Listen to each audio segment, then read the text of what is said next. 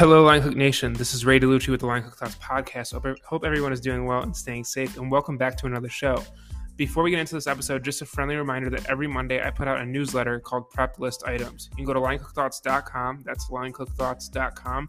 Put in your email and subscribe, and you'll get a newsletter from me every Monday, going over ideas, advice, articles, information I find across the internet, and so much more. It's basically my attempt to try to give you more information that I come across. In the 4 years I've been doing this, I've come across so much stuff that I want to share with my audience, but like, am I going to put it in a podcast? Is it too short for that? This newsletter is a concise way to get that information. So I hope you check it out. Go to linecookthoughts.com and hit subscribe. Also, if you're listening on Apple or Spotify, please leave a review. An honest review is all I ask. What you like, what I can get better at, and anything else in between, please leave a review. It helps me get more traction in regards to what I need to do to be a better podcaster, and helps me build a better show for you. So leave the review if you're listening on Apple or Spotify. All right, so obviously this podcast is dropping a little quicker this week than normal, and it's due to a big piece of restaurant news. And so earlier this week, if you did not know at all, Noma announced it will be closing within the next year or so. And in that regard, I had a lot of thoughts, and I was going to just hop on a solo podcast, and then I reached out to my friend Justin Khanna, who's been on this show numerous times, and I was like, hey, do you want to maybe put some time on the calendar to talk about this?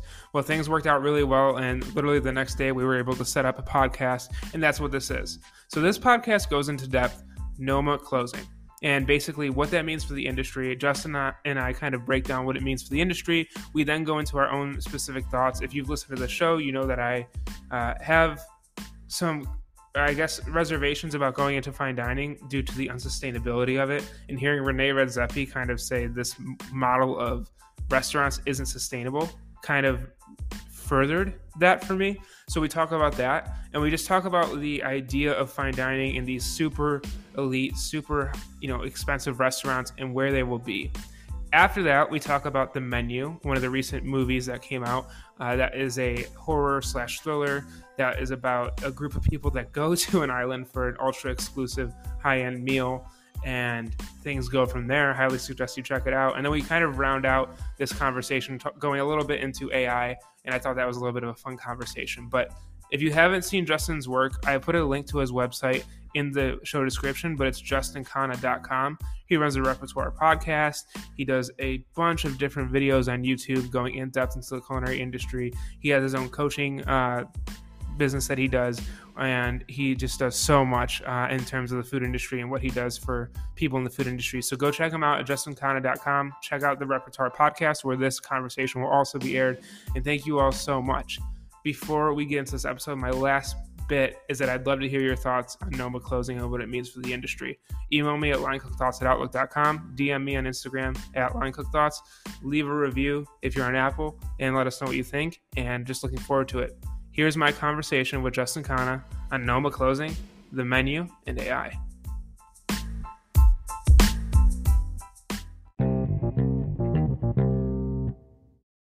This episode is brought to you by Reese's Peanut Butter Cups. In breaking news, leading scientists worldwide are conducting experiments to determine if Reese's Peanut Butter Cups are the perfect combination of peanut butter and chocolate.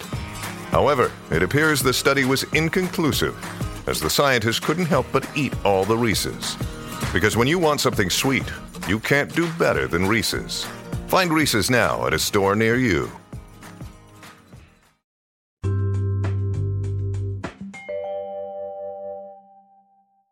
Cool. All right, so I guess we could start here as a starting point for us as officially recording. Or? Yeah, let's do it. Let's just dig into it. So Ray's back on the show, and I'm back on Ray's show. This is a double posting. One, it's good to see you, man, and I'm just happy to be recording again. Yeah, me too. Especially start 2023, right? So I think it's good. Well, we were just talking before we pressed record about the fact that the internet has had no shortage of hot takes in the past 36 hours on some news that has come out that I think you made a post on, that I obviously have, thoughts about. And I know that was one of the big topics that we wanted to discuss today, but maybe just for the listener, if you have gotten your fill of Noma content over the past 24 hours, we also want to talk about The Menu as a movie. And we also want to talk about AI AI in food and food media, I think. And so those are the any just kind of setting the stage points that you want to add, Ray, before we get into it. Yeah, I mean, I think all three are relevant in their own right. I think it's kind of ironic that the day before Noma closes, I watch. Not that this has any bearing on reality, but in my own personal view, the day before Noma closes, I watch the menu. And then obviously AI has been huge. Getting into ChatGPT and I'm working on a podcast right now where I'm going to have some people on in their respective fields that are a little bit more in depth into the AI background in food. So I'm really excited to talk to you about it because from what I've found so far and what I've seen, I'm anxiously interested about the future of food and AI. So I have a couple jumping off points that I certainly want to go down. And the main dot point that I wanted to highlight for the listener here is I don't necessarily think I'm interested in piling on more. I think what a lot of my listeners might know me for is this idea of kind of what can we learn from this? Or is there a lesson, or can we treat this as a cautionary tale for people moving forward? Because I think that there's no shortage, again, of people who are just kind of like either spewing hate, because it's so easy to dunk on Renee right now, or they are getting things a little bit twisted and only making it towards context of like, dining culture in general or something like that. But like you and I talked to chefs. And so that's kind of what I prepared notes wise for today. Did you have just kind of like an initial gut reaction maybe to seeing it? Or I know that you put up a post, so maybe you can talk a little bit about how that's been to see the audience trickle in and give their thoughts on that. Yeah. And it took me a while to write that. So maybe reading the caption might be Go for it. A good jumping off point. So when I was thinking about, don't think it's any secret if you're a listener of Line Cook Thoughts to know that I don't necessarily think fine dining is the best for the food industry. But again, I understand that there's people at all levels in these restaurants that work hard, and it's never my intent to disrespect that. And I'll read the caption because, like I said, I did put some thought into it, and it did, resonate somewhat. So I wrote, I have a lot of respect for those who love and cherish their craft, which I do. Like that should be no question about that. The work done at Noma is no doubt of the highest caliber in the culinary world, but it's food like this that comes with such an expense on those who work for these restaurants in some of the most challenging environments when it comes to work-life balance. When one of the best chefs in the world comes out to say the system of fine dining is broken, I hope that those who have ignored that can maybe now see it. Great food exists, but perfect food doesn't, and the pursuit of it has led to systems which negatively impact the workers within them. Do whatever you are passionate about, but take care of yourself too. There's more to all of this other than awards and accolades. I love food in its highest form, but if cooks are suffering for me to have a few moments of bliss, is it worth it? We as an industry need to really question what we hold in value and at what cost it is attained. So for me, it's like, I'm not excited in a sense that Noma's closing. I'm not like happy that Noma's closing. I'm happy that Renee came out and said that. And I know there's a cynical take.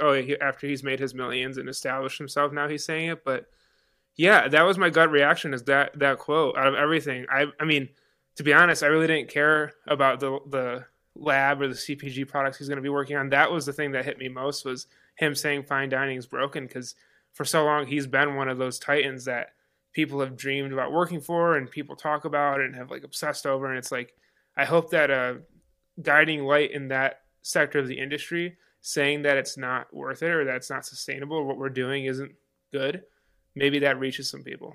Do you find that that's what took with people? Like, is that what's would you say that is one of the reasons why it's being shared? Or do you think that it got picked up by people who have different agendas? Or I guess maybe a follow-up question is, do you think that there's something in what you wrote that people aren't giving as much weight to, where you're saying, no, guys, this is important, and no one's seeing it? I think the response has been interesting. It's, I'm on Instagram with 14,000 followers, so getting 1,000 likes on a post is pretty substantial for me. And it was shared, I think, across 52 stories, and people have been sharing. Read the caption, or this is what we should be saying or whatnot. I think for me, a lot of people agreed with the fact that, and I made it very clear, like, there's no doubt that this is great food, and there's no doubt what they achieved is like amazing. It's like cutting edge, pushing food forward.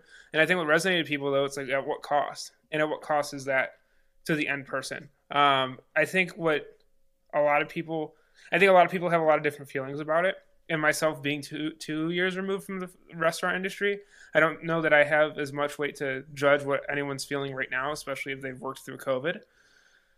But for me, I think the big takeaway is that idea that for so long this industry's been so harsh, and what we've idolized as the best is the harshest reality for most cooks, and that there does need to be a change. I also, think that it's interesting though that this isn't a new message, and that it's been something that's been said for a while. And obviously, when Rene Redzepi says it, it's important, but that should be really. It should have been really clear to everyone for especially the last 2 years. So, but I think the biggest thing is like, an agreement that what they did was great, but was it worth it? Can I take you through a framework or, some writing that I did on this? I'm going to quickly share my screen here for you to see. And then I'm going to kind of walk the audience through, because there's going to be visual people that are watching. And then there's also going to be, I'll put your post up on my edit, and then I'll also put this up. I was thinking a lot about incentives and about signaling, because a lot of what motivates us as humans is, one, there's this whole concept of like mimetic desire. I see that Ray has a podcast. I want a podcast now. It's not necessarily that I inherently somewhere bubbled up in me as a human that I wanted a podcast. I saw that you had something and then I wanted it. And I was thinking about a lot of what you write about, which is striving for accolades is the wrong way to go. And I certainly agree with that to an extent. But I was trying to continue to talk about it further after seeing everybody's hot takes on the internet. And what I came up with was these 6 or 7 areas. And on each of those, you can either go more on that area or less. And it leads to some pretty interesting things that I think you and I can draw examples to how people signal as hospitality professionals, business owners, chefs. So I'll walk you through each of these and kind of give examples for each. So the first category is recognition and awards. And so if we really kind of like push that more, it might sound something like, look how many Michelin stars I have. Look at the write-up that I got in the New York Times. Look at where my ranking is on World's 50 Best. And then if we subtract and we go the other way, it is, I gave back my stars. I did have a place that was really, really nice, but I gave it away. And I don't actually care that much for recognition and awards. Same category, different ends of the spectrum, and people still use it as a way to signal. So that was category number 1. The next one is profitability. If we push for more profit, people might say, look at how high our profit margins are. We ran a 30% profit last quarter. Look at how profitable we are. If we go less, it is our grocery brand does the profits. Us as a restaurant, we don't have to worry about profits. Our content machine makes the money. Our bistro makes the money. We don't have to worry about profit. Our cookbook is the one that's the cash cow. The next one is scale. So you might have people flex and say, look how big and operationally savvy we are on the higher end. And then if you want to decrease that, you can say, look how small and nimble we are. I remember there was a specific pop-up that I worked with my chef that I worked for in Norway, where we had James Kent from Kitchen Table in the UK come. And they were, the two chefs, my chef and James Kent, were flexing on each other because we would do 120 covers on a busy Saturday night, and their kitchen counter was only like 15 people or something like that. And so my chef was looking at him, and it'd be like, must be nice to only have to do this for 20 people a night or something like that. And that he was flexing about how big we were as an operation compared to them. The next category is longevity. So one person might say, this company, this restaurant, this institution has been around for 30 years. We're celebrating our second decade in business. And then if you go on the other end, we're only here for 2 more weeks. That's what you notice Noma talking about, where it's like, we have this pop-up and we're only going to be around for this short amount of time. You better come here quick. But it's, again, talking about longevity, one category, 2 ways to flex on it. And the next one is innovation. Look at this product you've never seen before. That's on the higher end. If we boost innovation, that's where you get. And then if you decrease innovation, we do the basics right. This is like the diner that has the same menu that they've had for ages and ages and ages. And they aren't known for innovation, but they still use it to flex. And the last piece is accessibility. So this is the franchise. This is the place where, again, it's probably been around for a long time, and it's everybody who wants a table gets one. Anybody who wants our, chicken tikka masala sauce, you can have it. And then the last piece is on taking accessibility away. This is, we're booked out for a year. We're booking out for the next 6 months. It's impossible to get a table. And so talking not just the audience, but you through this is the first, I kind of put this together, within the last 24 hours. And I was really just trying to think of what are categories, what have I heard in the last, 12 years that I've been in this industry, and how can we look beyond what everybody's talking about with Rene, which is everybody picked one of these to kind of like pinpoint on him. But I think that we're all signaling in different ways in our own way in our careers and in our entrepreneurial journeys, especially if we go and start something. And I'd be curious, like, if you think any of this has been a contributor to what we're seeing with Noma. Yeah, I mean, I think, I found it interesting and I think I see it actually down if you scroll a little bit. Yeah. Because I had this thought. So they're closing in 2024. Yep. The next, however many, like, year and a half, 2 years that they're open, they can charge whatever they want to diners. It's the end of Noma. Get it while it's hot. Get it while it's here. It's going to be gone soon. They can, like, do whatever they want. They could, like the floodgates are open. So, I mean, there's part of me that's, like, happy he said that, but then there's also the cynical side of me that's like, well, he's signaling that they're closing, and now this is not an already precious, if you were to say, resource, and I'm doing quotes, in the culinary world is now about to be extinct. There's not going to be any more left of it. How much are you willing to pay? So this went from elitist levels of dining to, I don't know, maybe, and I'm just saying, maybe he keeps his prices. I highly doubt it. If he was I'm not supporting this, but if he was a smart businessman, he would raise them to the highest degree. Like, it goes from elitist to, like, maybe the half of the percent of people can afford this menu. I have no idea. But it's going to be insane, I think, how much money he'll get, because there's still so many people that love his cuisine. I mean, that's for me, that was the biggest signal. Was like, what are you doing in the next 2 years? Like, that's a great message you have, but are you going to raise your wages along with raising what's going to happen in the next 2 years to close out Noma? I think the price raise is totally justified, especially because now everybody has seen. I mean, think about the person in COVID, the restaurant operator in COVID who posts on Instagram or sends out an email newsletter who says, hey, everyone, we're going to have to close in 3 months if we don't raise our prices. There were multiple businesses in Seattle that I got emails from in that vein where they were like, we need to raise our prices because XYZ. This guy just had like one of the biggest exposés in the New York Times talking about the fact that he can't continue to operate at the prices that he has set. And so I think from a justification perspective, he's going to be totally fine to raise the price. What I kind of wrote in my notes here just below this is like, is that going to coincide with the continued payment through the internship program for people going from stagiaires to being interns? That was, one question. The second question was, maybe they just say that the food is just going to change entirely. We can't have a team of 15 people shingling rose petals anymore. Or that story that they told in the New York Times article about the black garlic fruit leather beetle thing. Yeah. I'm fascinated. So that was my topic. I have one more, but I want to. Yeah, I want to hand it over.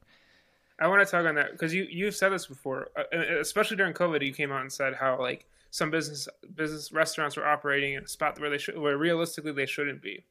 And this is my whole take. This is the whole, like, my personal reason why I didn't get into fine dining.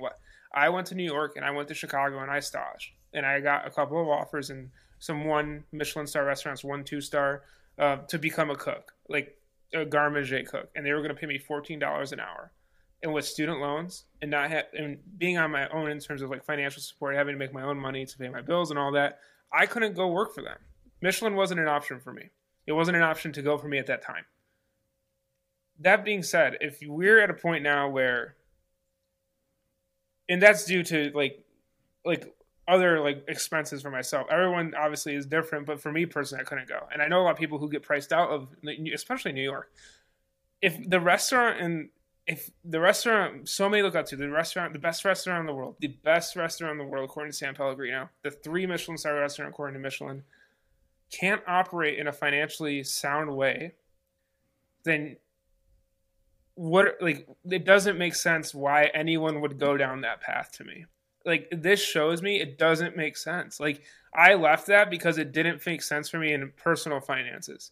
We have the best in the world and not able to do it with all their backing and all their awards. And I know in the article it said he hasn't become wealthy off this, but like whatever you're spending your money on, dude, you have backing. Like, you're not a mom and pop restaurant, you're Noma. So like for me, it's just like that's the biggest takeaway for me personally is like, no, I wasn't crazy when I was interested in Michelin because of the financial reasons. I wasn't crazy for doing other things because at the end of the day, they can't hack it now. So that's my takeaway in that like financial aspect. I did some interesting digging when the article came out from Bloomberg a couple weeks back on the $250,000. It was technically $240,000 loss that Noma reported. This was a couple weeks back. And if you look on their website, they have their team fully listed out from what I'm going to say is like the people who are on the payroll listed on the website. And at the time of us doing the research, there was 16 admin positions listed on the website. So the way that I did that math was, okay, if we take like a modest $50,000 to $60,000 a year salary for that position to run admin at Noma, which for one, what in the world is there so much admin work where you need that much, people? And again, someone's there and has the story. I would love to know, because I've worked at some of these other fine dining places where you have 2 people max managing reservations. One person is, kind of like a overall bookkeeper. Then you have things like HR and you have some potential purveyor relationships and stuff like that. But as we're thinking about like running stagiaire programs, I think that justifies, potentially more. But I don't know if there are R&D roles that are also considered admin positions and kitchen positions. But again, at that $50,000 to $60,000 a year salary, which is not crazy high for someone who is like working in HR, that's almost $1 million a year of admin expense that they were having to think about. Yeah. And so again, everybody's talking about these individual dot points of this loss here and profitability there. But I think until any of us would see the P&L of the business, we wouldn't be able to dissect, oh, this is exactly the thing that caused it to all unravel. Yeah. And I mean, how much is a dinner at Noma? Or how so much it's $500 for the menu. And then I'm almost positive there's wine on top of that. And think about that. Like that is... So I calculate my grocery bill. Totally. And not to mention that, but like how many of the people who dine on a given night are not from Copenhagen? So what additional travel expenses went into making that meal possible? But think about like if I go get ramen, it's $20, right? My bill's maybe $30. So let's just do very quick napkin math. So if I were to go get ramen 17 times in a month, that's how much one Noma meal. Just the food is, not including tip or anything else, right? So imagine charging that per person and still not being able to financially, like, that's insane. And it just blows my mind. It does. What I think causes a lot of chefs' brains to break is like, especially if you've run a culinary program before or been responsible for food cost, it's very easy to map those numbers of, take whatever you spent on the menu, multiply it by 5, and that's a 20% food cost that you're running. And it is. To do that math, either in reverse or regardless of how you break it down, it's like the cost is coming off of that top line in other ways that we're just not able to see in these reports that are happening. Whether it's, again, admin costs, whether the building itself, they're still paying off renovation, costs from that move that they had. Again, if they're floating the R&D team with the revenue that's coming in from Noma, it's really difficult to say. And for me, I think a big thing in 2023 that I really want to touch on in regards to personal finance on the podcast is exactly this. Like, this idea that money doesn't matter when you're passionate about something. So you're wanting to get away from that? Yes. Okay. Like, me too. The idea that people put themselves through such financial hardship, some people, to go work for an awarded restaurant when they can't afford it, and it impacts their future. It impacts their ability to live comfortably later on in life. It impacts their ability to, they neglect their health typically. All these things. Like, it's like, no, you have to have assessments where, like, you can't just do it. You can't just go for passion. Like, real life comes in. If you're not caring for yourself, real life hits hard later on. So, like, and it's not like like I said before, do what you're passionate about, but you need to take care of yourself. And, like, so many, I think, have been put into this like ideal with Michelin and all them. And this is the only reason I don't like fine dining. It's like so many people get put in, some people go into it willingly. Some people I think get kind of pressured into it, or they feel like if they don't do it, I remember I had that like reality of like, oh, I'm leaving this path. Am I a sellout? It's like, no, you need to take care of yourself. And so like when you see an operator like this saying he can't hack it with the money and everything, like he could charge whatever he wants and he can't do it. Like, that's not to say that restaurants can't work. There's a lot of great, successful, financially fluid restaurants, but this style isn't sustainable. And like, I just hope people realize that it's not just the restaurant, it's the being at the restaurant isn't sustainable, and trying to go for that isn't sustainable for everyone. I think that's a perfect segue, talking about finance and money and raising money and having longevity in business. I pulled a couple of books off my shelf. I have like books here, and then I have a book shelf in the closet just over here. I just moved and I had to donate so many. Oh, it was sad. Sad. Rip. Yeah. That's sad. Mm-hmm. And I distinctly remember going through what I'm going to call like 2 seasons in my book buying journey. Okay. And the first one was Cookbook Mania. So this was get all of the Phaidon books, the $50, $40, Jeez. large coffee table, beautiful photography, recipes that you would like kind of look at but never really make. You would transcribe a couple of things into your Moleskine notebook phase. And then I also went through this phase of getting books that are like this. So this is like The Lean Startup. This is Rework by the team that built Basecamp. This is Built to Last by Jim Collins. There are a bunch, and this also came with listening to founder interviews, podcasts, YouTube channels on entrepreneurship and making money and growth hacking and all of that, those sorts of things, because I could see the writing on the wall that having a standalone restaurant concept wasn't going to work. And so what I really tried to do was try to learn from some of these entrepreneurship people, because I could acknowledge, as just read one single startup book and mirror it to a chef or a hospitality professional, and you'll be like, yeah, chefs are totally entrepreneurs.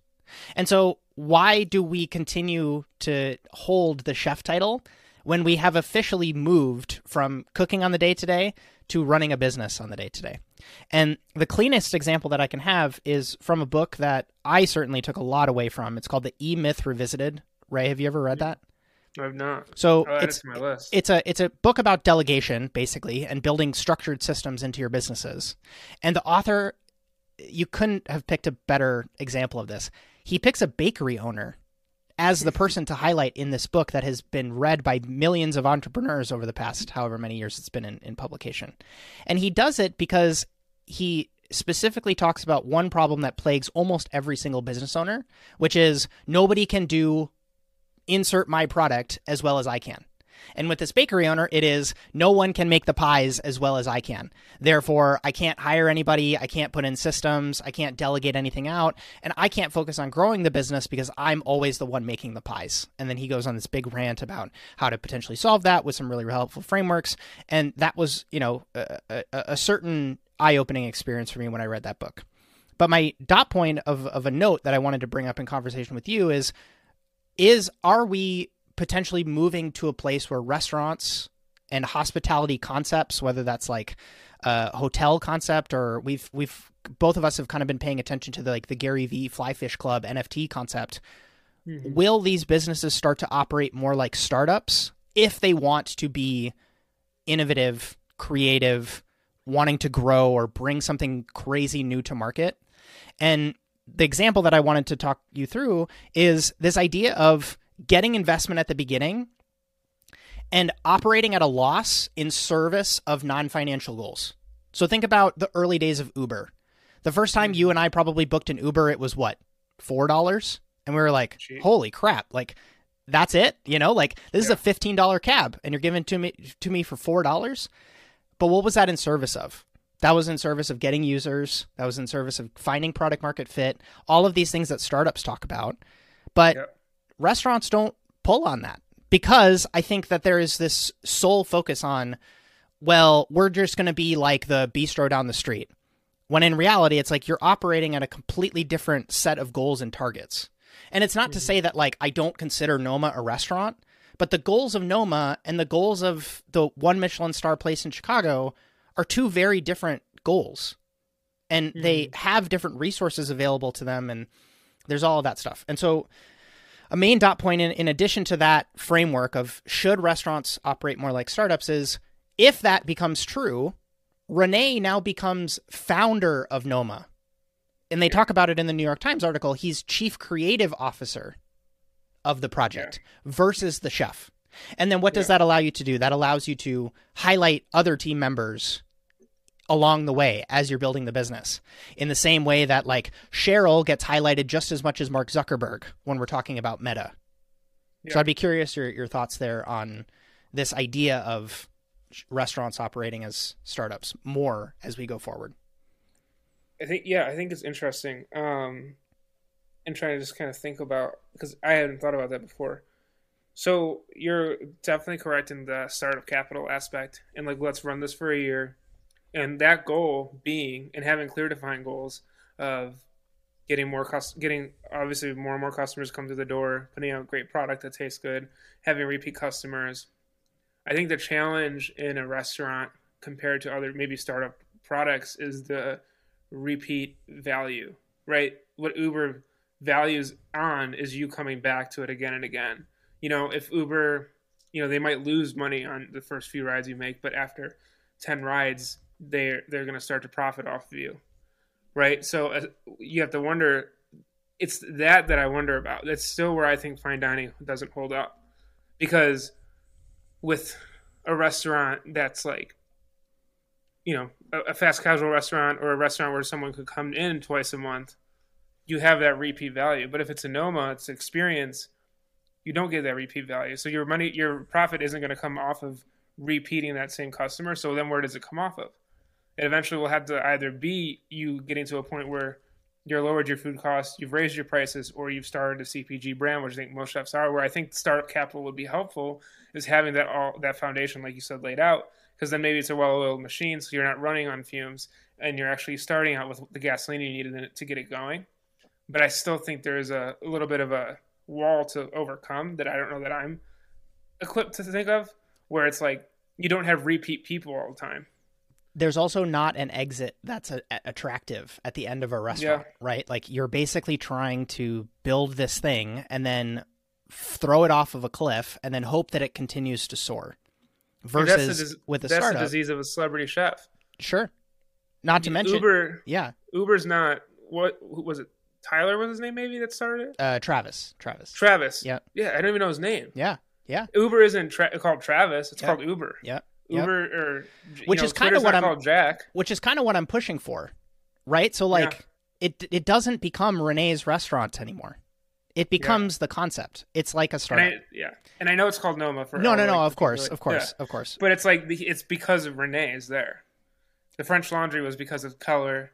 Alinea was because of Grant. And obviously, there's so many people that went into that, and there's so many different aspects. But I think that's the curse of the celebrity chef too. So I think you have to deal with that as well. You could do what Emeril did, which was genius, and make the brand off of being a celebrity chef, but like really diversify. Like, he did it right. And like, you see Emeril's restaurants, like they're accessible. Like, people, like, you see, like, anyone can go to them and like eat his food, right? They're not like these walled off gardens of pure bliss, in quotes again. Like, anyone can go eat great food from them. So it's just like, that's one example I think of maybe where if you want to be a celebrity chef and you get startup capital, you have things that are accessible. But again, I think fine dining it's hard, man. It really is hard. I think the thing that most attracts me about this model is the amount of, you know, and we've seen this not happen in the past few years, the amount of diligence that often happens in startup investing. Whereas with restaurant concept, it tends to be this kind of like, well, give me $250K and me as the chef, I will work my face off in order to make this successful. When in startup investing, it's typically like, what are you going to plan on using this money for? Can we see a well-defined team structure? What sorts of assets are you going to purchase? What is the business plan? Because me as the investor, I want to see return on my money versus the typical restaurant, you know, that gets funded is, you know, the meme that happens is like, oh, well, the investor just wants a place to be able to come and take their friends for dinner.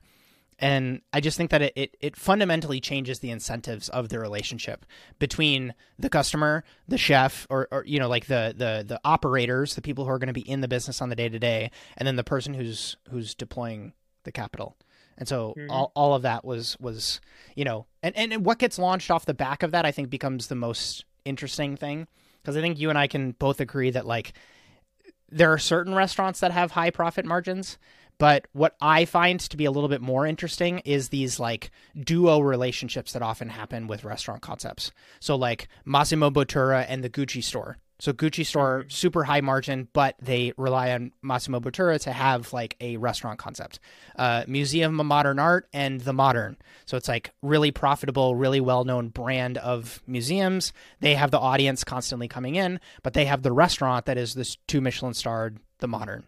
And so that is actually kind of like where I can see businesses potentially getting acquired if they're funded in this way, because it could be you have a bunch of startup capital, but then like the Museum of Modern Art says, we want to buy your restaurant and come in here, and then have a strong foothold and then be able to continue to operate because you've built such a strong brand. Yeah. What else? Talking about Noma, any other just kind of like things that came up or things that ground your gears a little bit? Yeah, and I know we have 2 other topics, so I think this will be my last point on it. And this is more so not getting a little bit away from Noma, but getting more into, in looking at some of the responses yesterday. So I've been very honest in the fact that I've left restaurants 2 years ago. And if you look at my Instagram, I actually put food reporter. And I still feel very much, I'm still in the food industry. I work in food like development, manufacturing.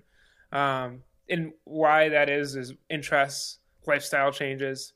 I think a lot of people tend to forget, and you in food media can attest to this. Like I might have I might work, a regular work schedule, but those off hours I'm still working, right? Like I probably still put in, if you look at work in total, 60 hours a week with what I do with Line Cook Thoughts, what I do with writing and everything else in between, right?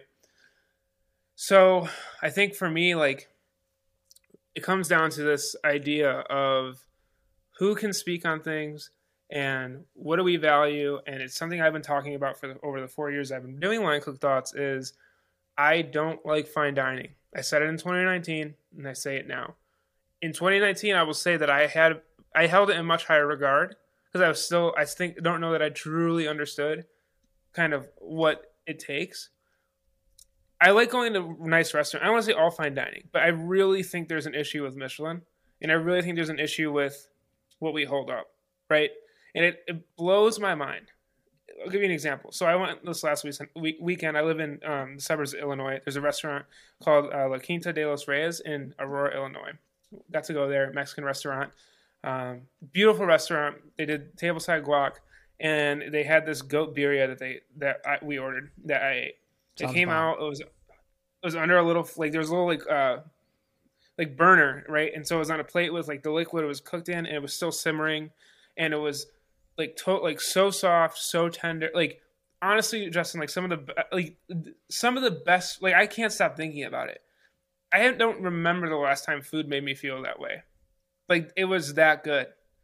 That's what I like, and like a lot of cooks in the industry, where do they go on their days off? They go to places like that. Yet we all strive for this like artistic thing, and it's like I just really, really like will keep hammering home that our framework is broken. Like that food is cool, it's great. If you're passionate about it, that is amazing. But that isn't your worth. That doesn't define who you are. And so, like I said, just the last point again with Noma saying with Renee saying it's broken. Like I really think we have to start questioning how we define worth in culinary.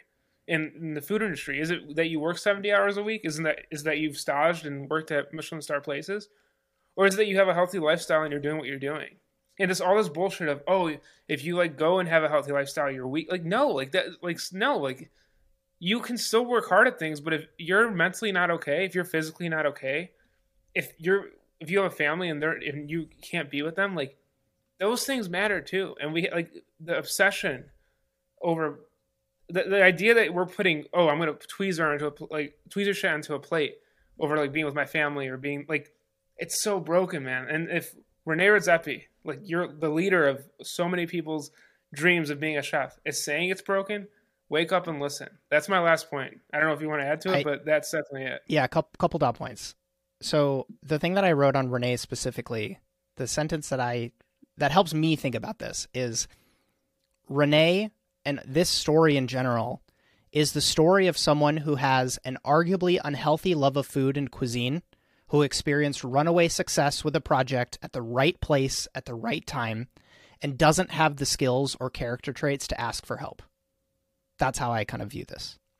Okay.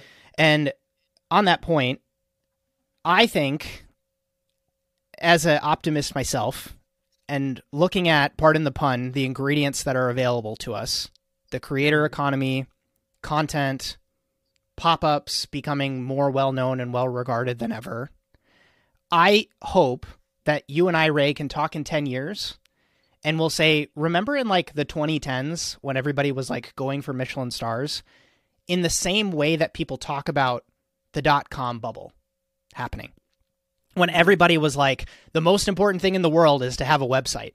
And everybody was like these crazy valuations and people working themselves to death, and like the tech tools were not where they were.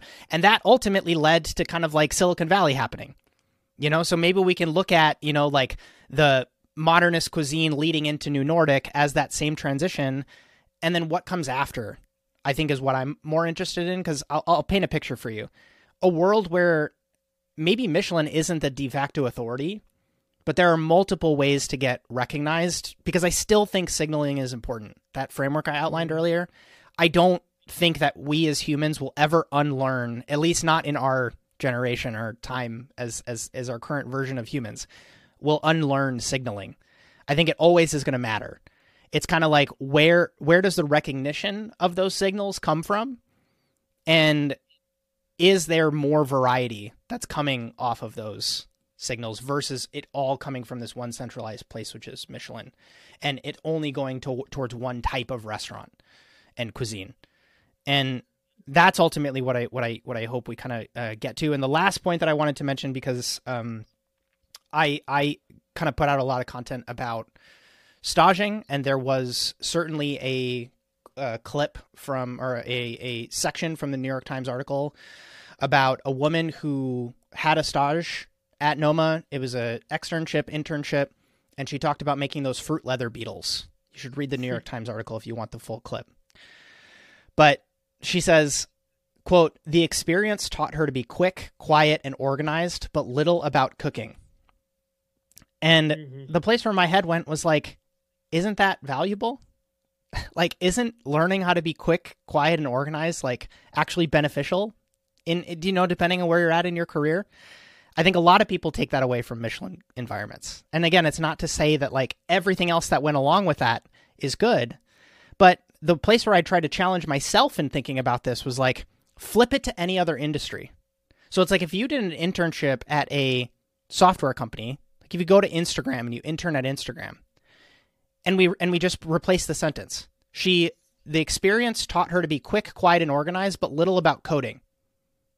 Or the same with going and interning at a hospital, but little about surgery, right? Or you're on a film set, like you go with the Avatar 3, like the new movie that James Cameron is working on, is like, it taught me how to be quick, quiet, and organized, but little about camera operating. It's kind of like, it's an internship for a reason, is kind of where my head goes. And you and I have been pretty vocal about this idea of, if the business would completely crumble and certain elements of the menu or output wouldn't get made if you took your stagiaire program away, that's probably an unhealthy, you know what I mean, like relationship with stages. But yeah, again, I've hammered this multiple times in multiple pieces of content. I had a ton of value come from my stage experiences. But part of that is because I didn't do a year-long stage somewhere completely unpaid. I was always very strategic with where I chose to stage, and then ultimately how long I decided to stage. And I think the thing that made me the most upset about that quote from that woman in the article was like, she didn't know about Noma. There was a line in the article saying that, like, let me read it for you specifically, because I really just want to make sure that I get this quote right.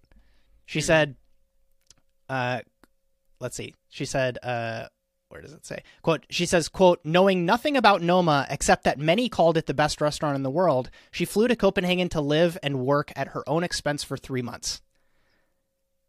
I'm going to kind of call bullshit on that because that was my experience at Noma. I wanted to go to Mugaritz. I asked my culinary director person, liaison guy at Per Se, I was like, hey, you spent a season at Mugaritz. Is there any world where you could connect me to someone that I could send an email to at Mugaritz to potentially get a stage there? And he said, Mugaritz only takes season-long stages, but I can get you a week at Noma. And I was like, what's Noma? This was 2011. That is a genuine, I had no idea what Noma was. I didn't know what to expect. I just knew I was going to go to Copenhagen and try to learn. Yeah. I kind of call bullshit on the like, well, I didn't know, piece of it. It's kind of like asking those questions. And again, you and I talk about this too, like being willing to talk to your employer about what to expect. You're interviewing the restaurant just as much as they're interviewing you, like all this advice that we share. I just wanted to call that point out because I think it paints a poor picture of, potential great learning experiences that can come in the culinary world. Yeah, I think it's knowing what you're getting into, right? And I think it's also going back a framework thing too. Again, I think there's going to be critics everywhere. When I left fine dining and I started did like a manager and training position, I managed like restaurants that were, where I was like managing the kitchen, managing profit loss, all that stuff. I had badass cooks who had no idea what Noma was. Yep. It all just depends. It all depends, and it's all a focus on like where you're going, where you want to be, and what you're doing. I think like if I were to go I staged at a Terra when I was in college, and I did that for a day.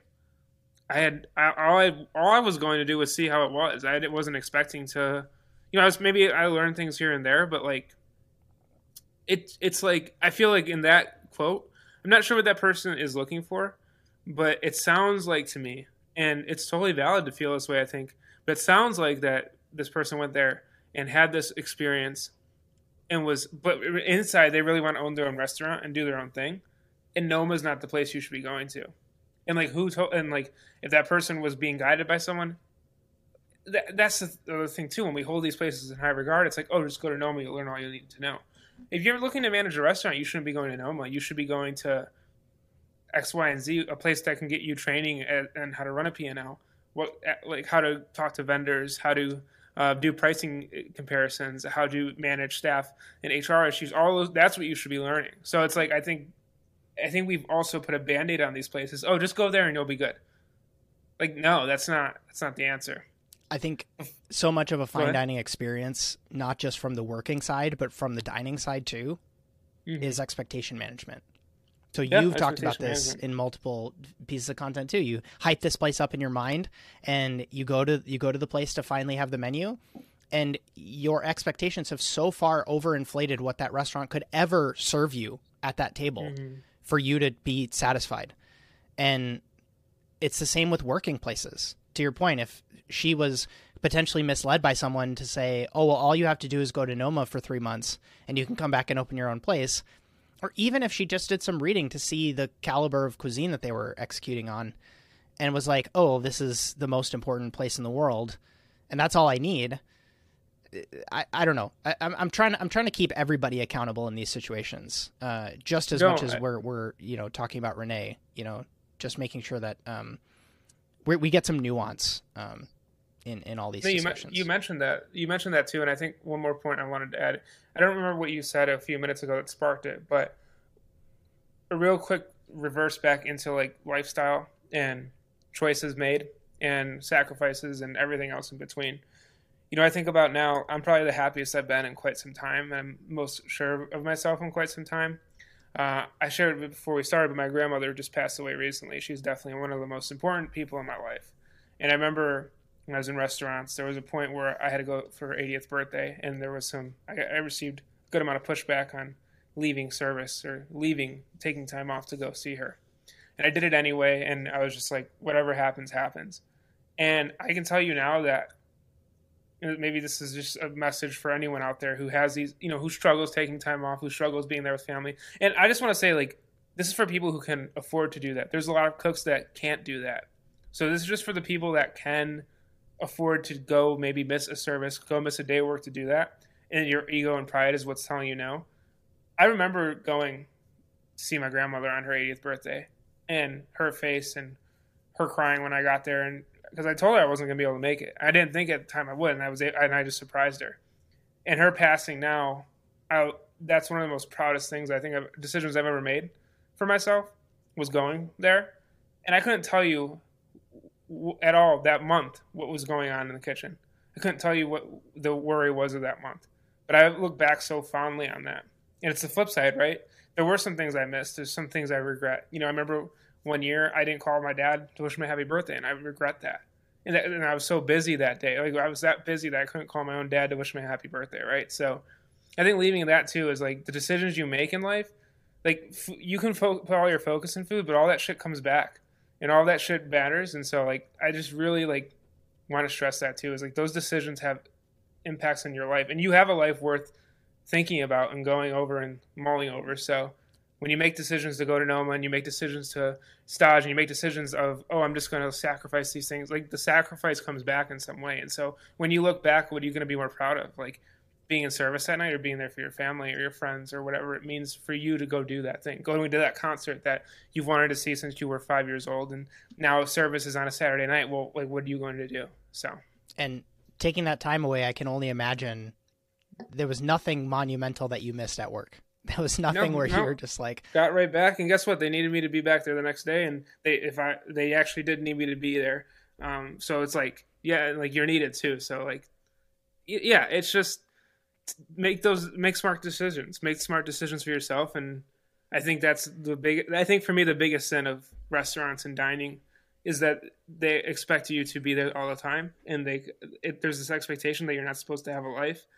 And it was one of the reasons why I left, because I have so much more I want to do with my time and my life and interests, podcasts, writing, etc., family, health, fitness, mental health, all that stuff.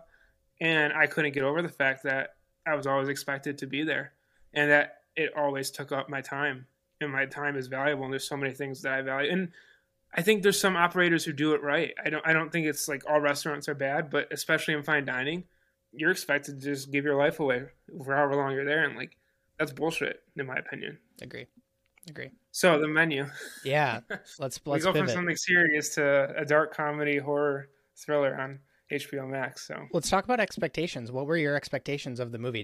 Did you get anything spoiled, or did you read anything? No, I've been excited since day one, since seeing the trailers of the menu. I love Ralph Fiennes. I love Anya Taylor-Joy. Nicholas Hoult is a great actor. The whole cast was pretty great. But no, I found it interesting that we were going to go. I had a worry.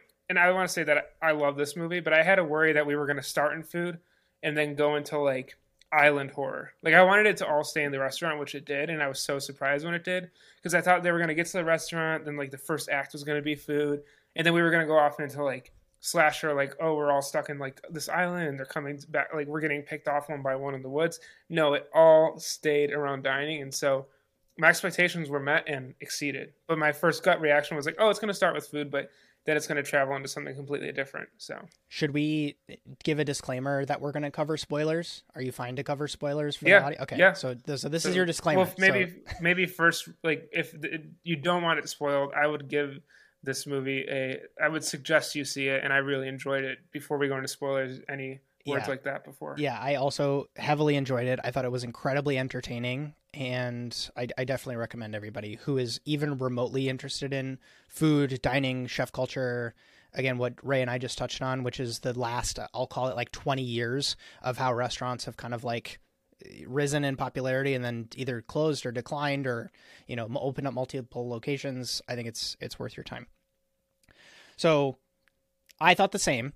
I thought that it was going to devolve into like Saw / like super gory, whatever. And it's not like there's no gore in the movie, but I went in with as little expectations as possible. And I even had a friend send me the script to the movie and I decided not to read it. It's a friend who works in Hollywood, based in LA, and was like, hey, thought this would be interesting, whatever. And I chose to specifically not read it because I wanted to be as pleasantly surprised as possible. And man, it was such a fun ride of a movie because of that lack of expectation from me. Mm-hmm. And so again, if you want that same experience and you have no idea what we're talking about, just pause now, go watch, go come back. And I think the biggest point that I geeked out about, I would argue more than any single person in the theater, and I did see it in the theater, was how many chefs they referenced and how many restaurant concepts and cuisine types that they touched on. And for me, it was just being able to like look at them giving an arpege egg to the guy in the hen house. And I was just like, oh my God, this is hilarious. And the Dominique Crenn, I think it was the scallop presentation was based off of hers. And the first snack on the boat being like, I heard people saying it was kind of like oysters and pearls, when in reality, like that dish is very different and it's not quite the same as that, but I kind of got where they were coming from. Some stuff on Francis Mallmann, the list goes on. That I thought was like Alinea, the coolest. It literally was Alinea at the end. Yeah, the Alinea dessert at the end. All of it was incredibly cool for me, because all it felt like was individual Easter eggs just getting dropped, where it was like nobody knows about this except for the people who know. And it was really cool to see that amount of accuracy in a movie with, again, to your point, that caliber of acting that was happening. What did you think about not just the food scenes, but a lot of things that I saw in conversations about the movie were like the different guest archetypes that they talk about. So one is like the old couple who just like, you know, couldn't be bothered to like actually have a conversation with each other, but like they come out to eat at the restaurant. The other one is like the I think his name was Tyler in the show, who was like the nerdy guy, and then the girlfriend who like just can't be bothered to like give a shit about what's happening, and he knows all the backstory of the chef. Then there's the finance bros, and then there's like the celebrity and his partner, his or her partner, that come in. And so I guess were any of those like, did you feel like they missed any archetypes, or did you feel like they nailed it on those archetypes that come in? Yeah, I listened to a review of this, and I think it's very spot on. I think if you haven't seen it and you're going to go see it, you shouldn't be listening to this part right now. But if you're just like spoilers, I think you have to look at everything at caricatures. Otherwise, it can be a little bit depressing, kind of the ending of it. I do want to say like the only part of the movie I didn't like was the on-screen act of suicide. I thought that was a little much. It was a little gory. It was a little much for me personally. I thought it was a lot. I definitely get the metaphor of like killing yourself to be for the kitchen, but I thought that was a little too on the nose. But I think in caricature wise, I thought they did really well on getting a lot of the different things. I would have loved, I think I would just like would have loved. See, I would have loved someone who like really. I guess Anya Taylor-Joy plays the person I didn't know, but more so, I think that there should have been a guest who was a chef that was like the chef that is like critiques it. The chef that's like, oh, they're just putting foam on this shit. Like, this is stupid. Oh, I forgot about the critic. The critic was also there. The critic was there. And Anya Taylor-Joy was the foil for everything going on.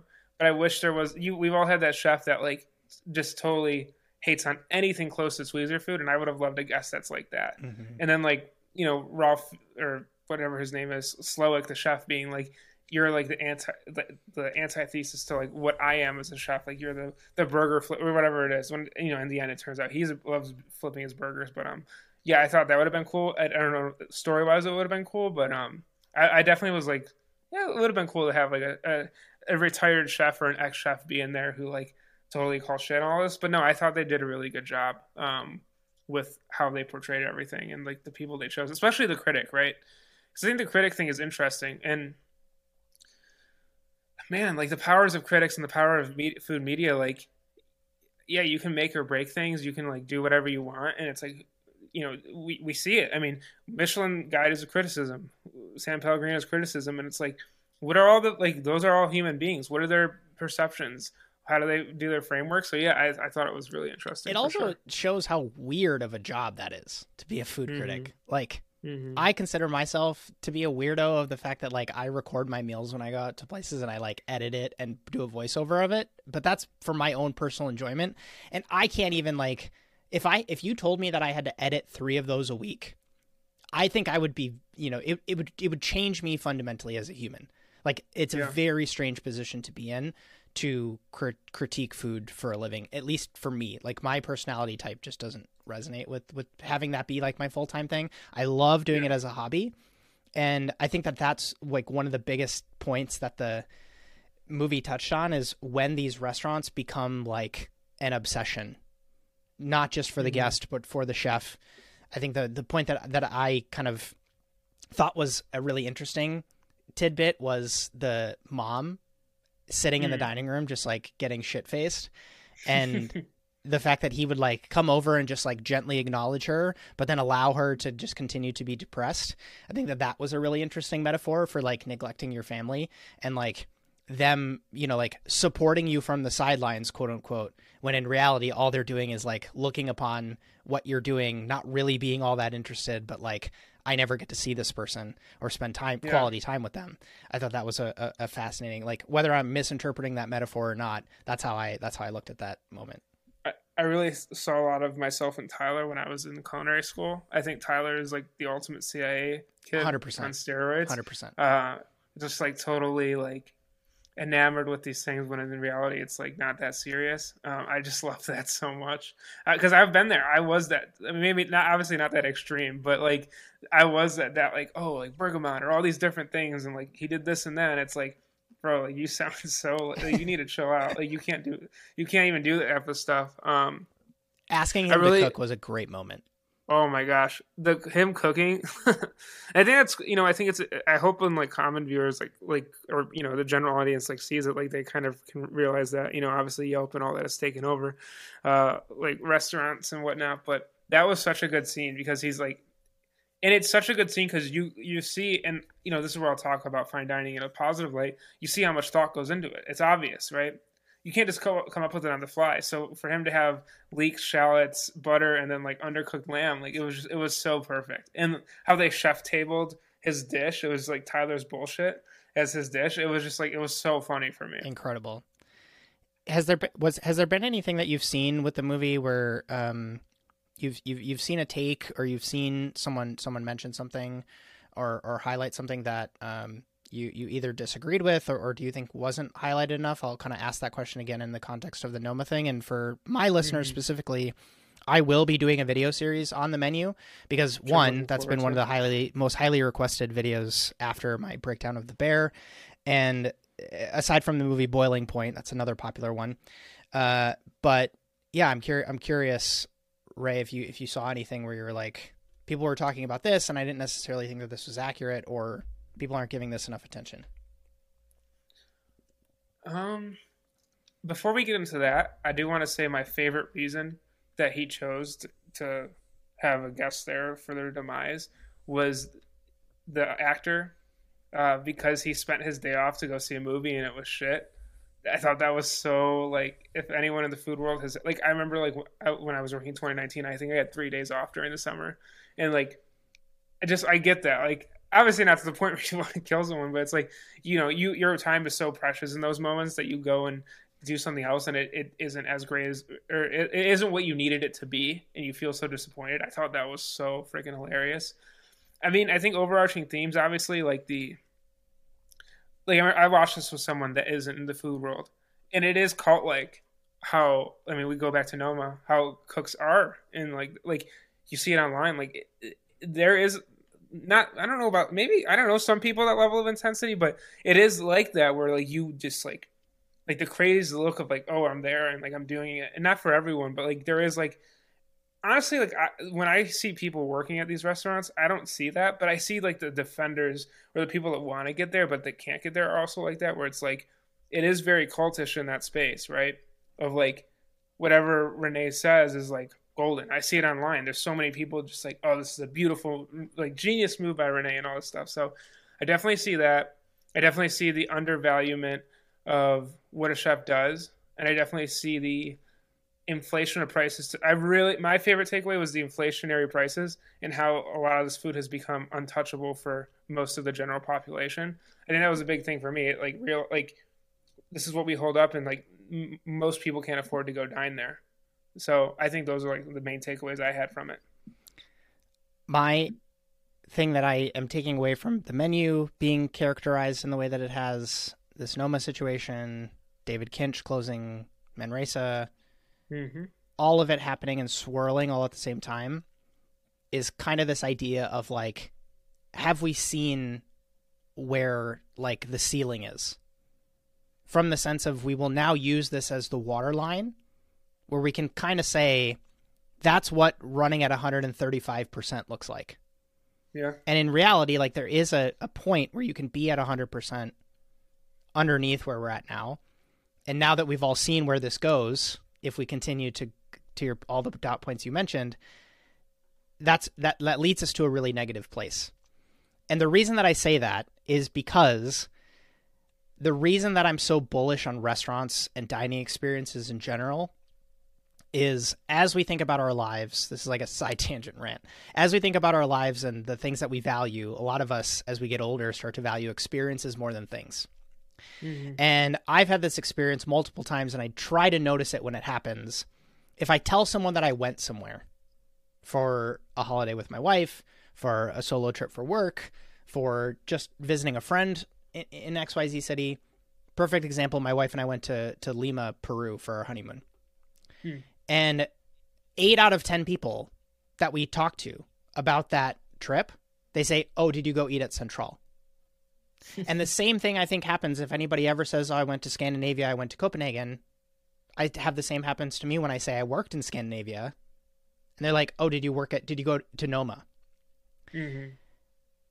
And you can insert other versions of restaurants in some of these places if the person is not a fine dining nerd. And what I'm trying to make as a point here is like food tends to be one of the most memorable and enjoyable parts of a traveling trip experience. You talking about the Goat Birria is a perfect example.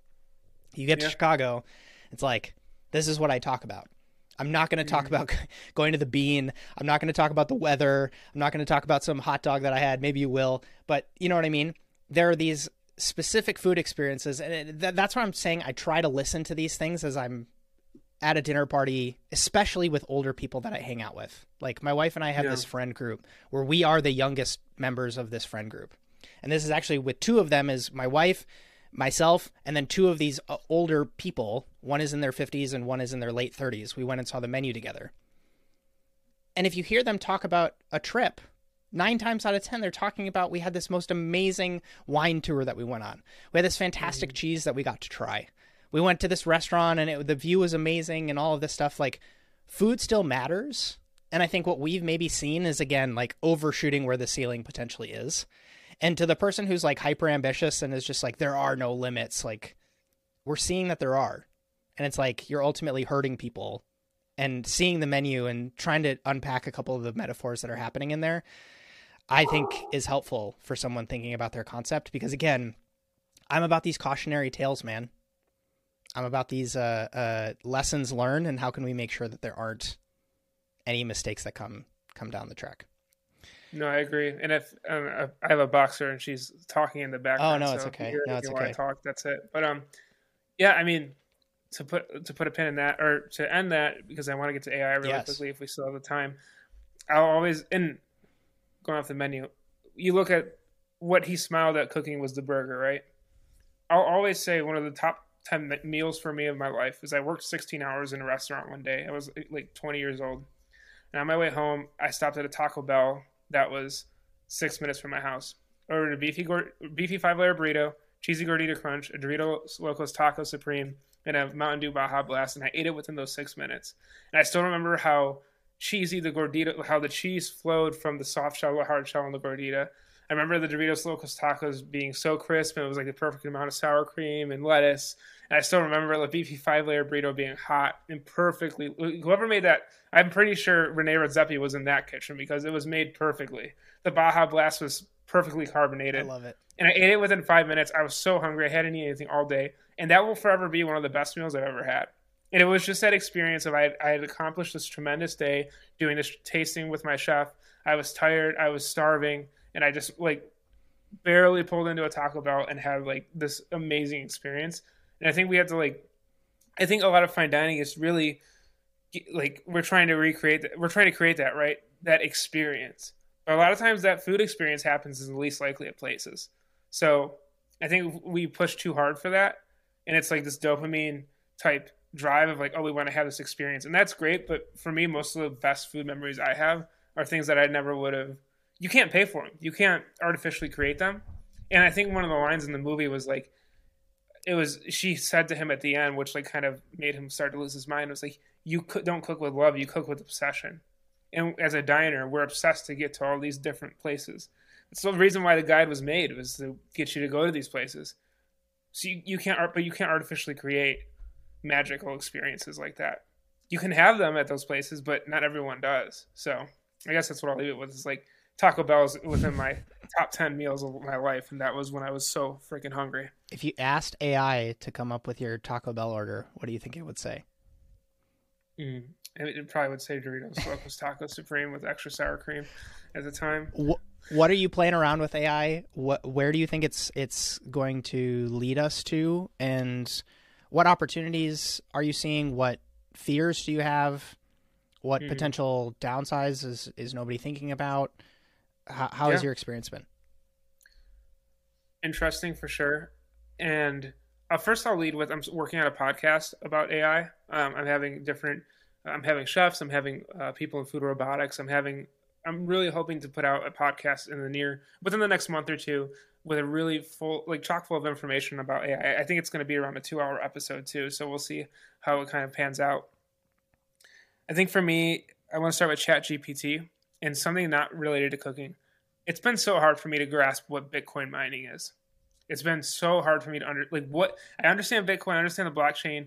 What is Bitcoin? Like, what do you mean mining? And I've Googled it and I've gotten lost in these rabbit holes. So I put into ChatGPT, which is this AI system by OpenAI, which like is incredible. If you haven't used it, you definitely should. And I was like, explain to me Bitcoin mining like I'm a 5th grader. And it went through and explained why like the math problems that need to be done in order to work through Bitcoin transactions. And I'm like, well, why do these math problems exist in the first place? And it sent me like this comprehensive reason as to why they exist.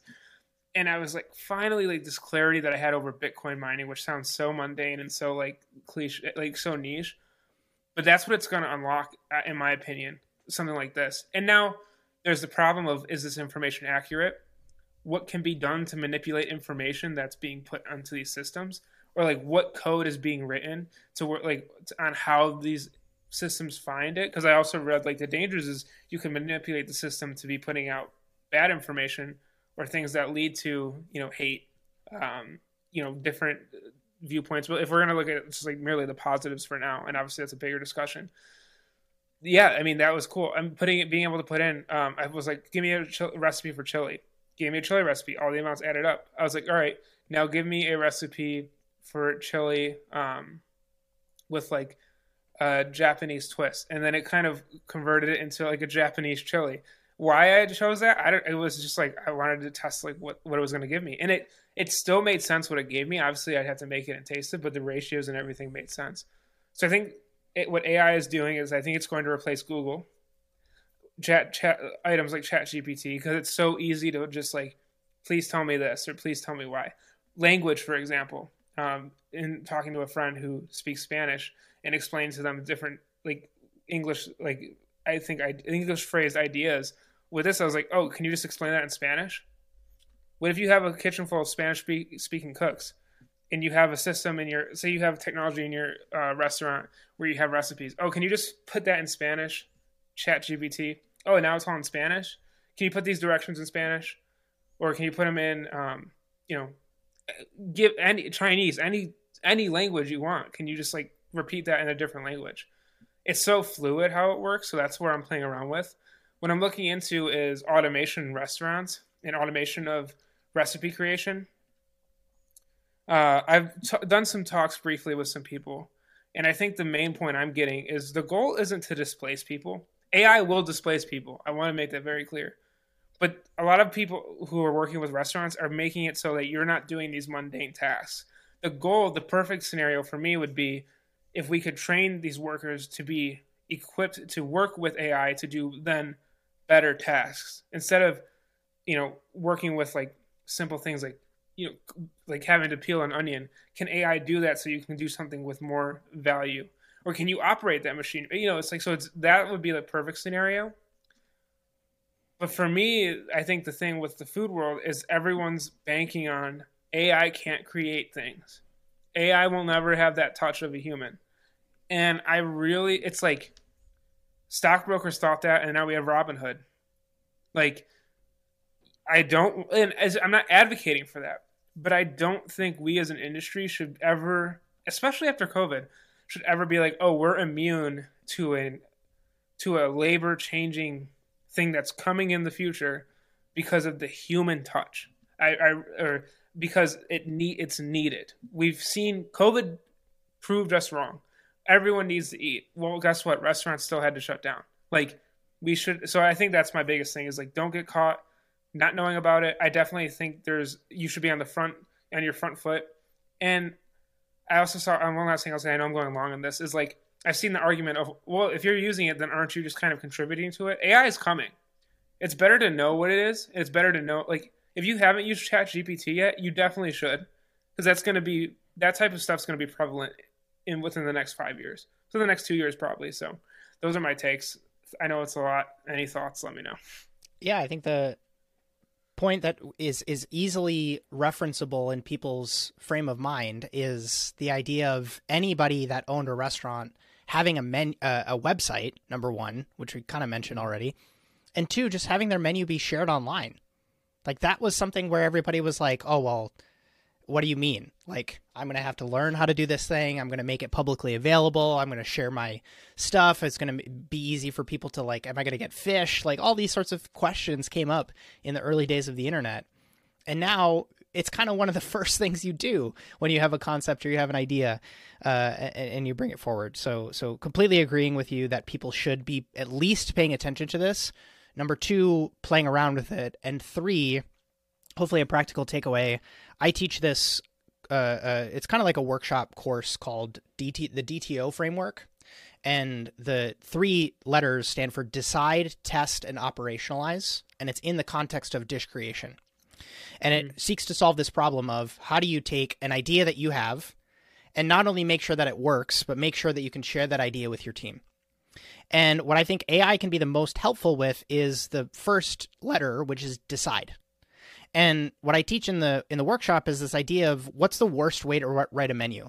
Just like open up a blank Google Doc, just be staring at the blinking cursor, being like, I don't even know what in the world I'm going to start with. Like, I need to have 5 courses and I have no idea what they're going to be. And to be able to go to ChatGPT and say something like, can you do a riff on my last menu? And then have that present you 10 courses. And then you use this first letter in my acronym, which is just decide. I don't want to do lamb. I want to do pork now. I don't want to do cabbage. I want to do kohlrabi. I don't want to have it be a caviar sauce. I want it to be a black truffle sauce. And then all of those things we are uniquely positioned to do because they ultimately put us more in line with being human, which is our best selves.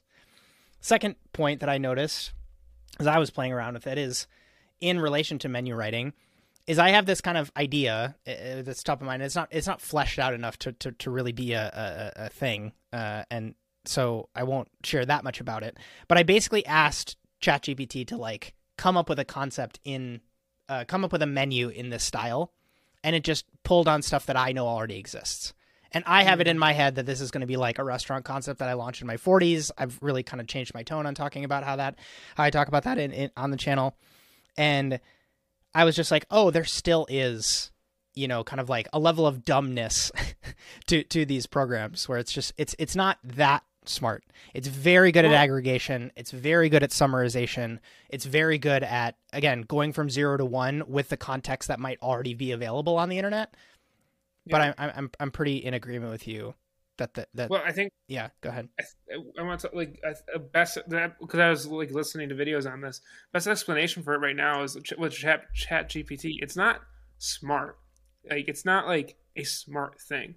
What it's doing is, like you said, it's aggregating, it's pulling words off the internet. That's all it's doing. It's just doing it in a very efficient, quick, and very detailed way because of the systems it's running on. So, like you said, it can pull anything you need. But if you ask it, but it can't opinionate, it can't be smart in that realm. So I think there's you got to know how to use it right. You have to know how if you need to do your research on how to use it, I guess is what I'm trying to say. I want to touch on one thing real quick because you brought it up, and this is going to be this is a breakthrough for me in 2023. It's about recipe ideation, specifically for new people in the industry or new people working with recipes. And this is for a different time. I'm just putting this out there that I think the worst way to have people create food, and I just did a blog post on this, is to say, make me a dish. I think saying make me, and I put the example in my blog post, make me a pasta dish with chicken breast in the style of Tuscan cooking is the best way to get a dish that is creative but has some framework. Adding that framework to creativity, I think, is super important.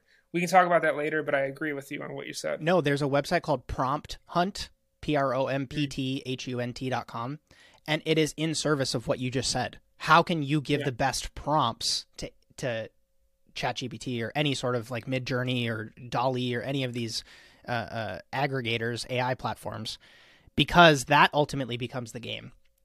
It's like, how can you be a better user of AI than everybody else in order to be an AI empowered human?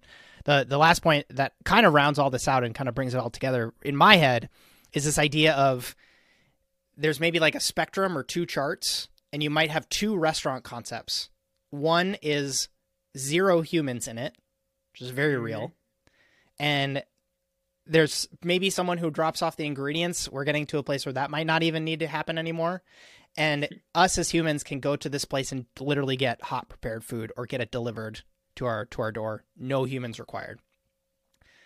Then there's like 50%, which is like we use AI to be better chefs.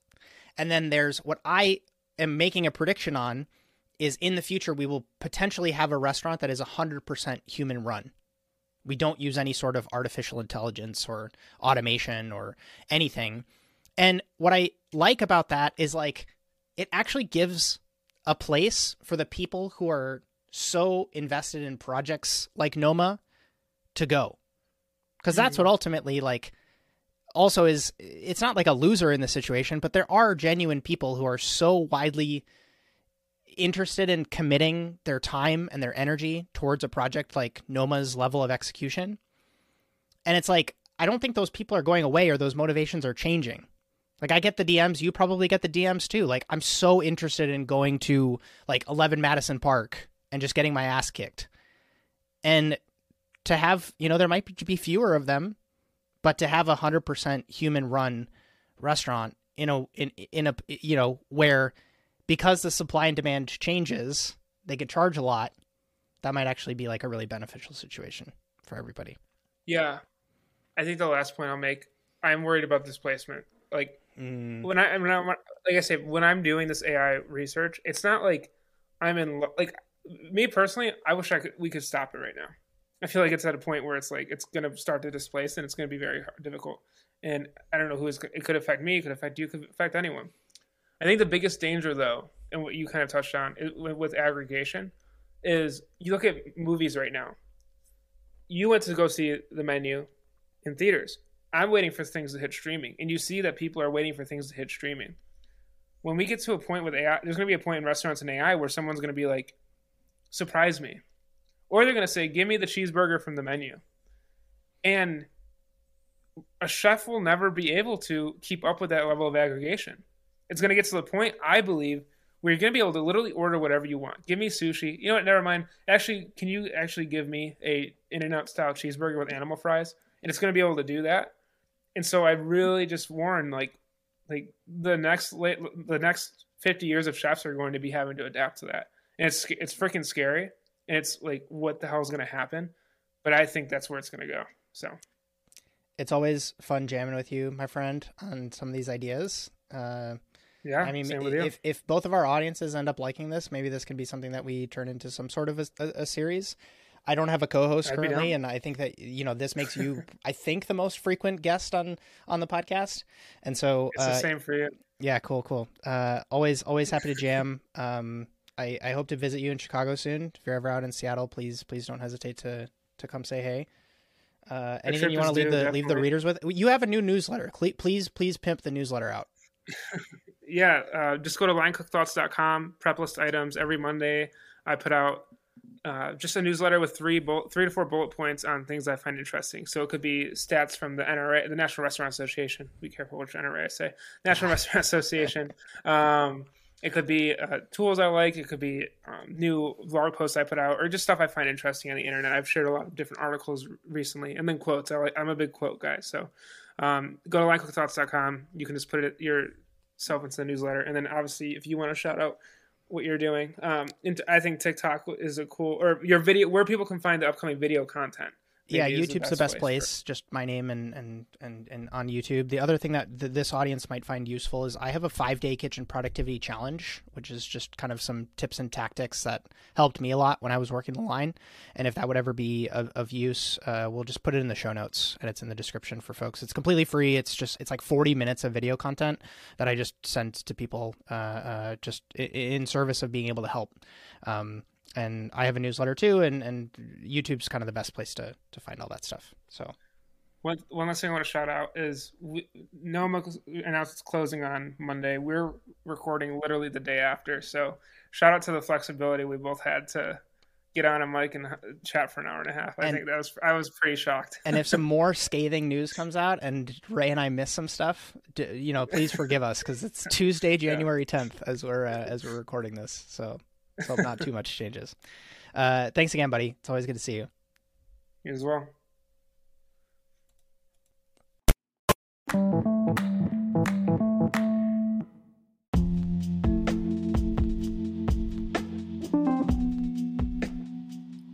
So there you have the interview with Justin Khanna. Thank you all so much for listening to this week's episode. Like I said, super, super important to cover Noma closing. Our thoughts. Would love to hear if you agree, disagree, whatever you like to share. It's crazy. It really is nuts to see a titan of the industry basically saying what he's done over the last 20 years isn't sustainable. So we'd love to hear your thoughts. We'd love to hear if you've seen the menu, and would love to hear more about AI. I am doing a more in-depth podcast on AI. Wow, need more coffee. I am doing a more in-depth podcast on AI that I'm working on currently that will be out within the next month or so. So I really hope to give you some of that better information on artificial intelligence in the food industry. Once again, thank you so much for listening. Go to linecookedthoughts.com and put your email in to subscribe to the newsletter, leave a review. And as always, thank you, Justin, for making the time to come on the show. Go check him out at justinkhanna.com, and I'll see you on the next Line Cooked Thoughts podcast.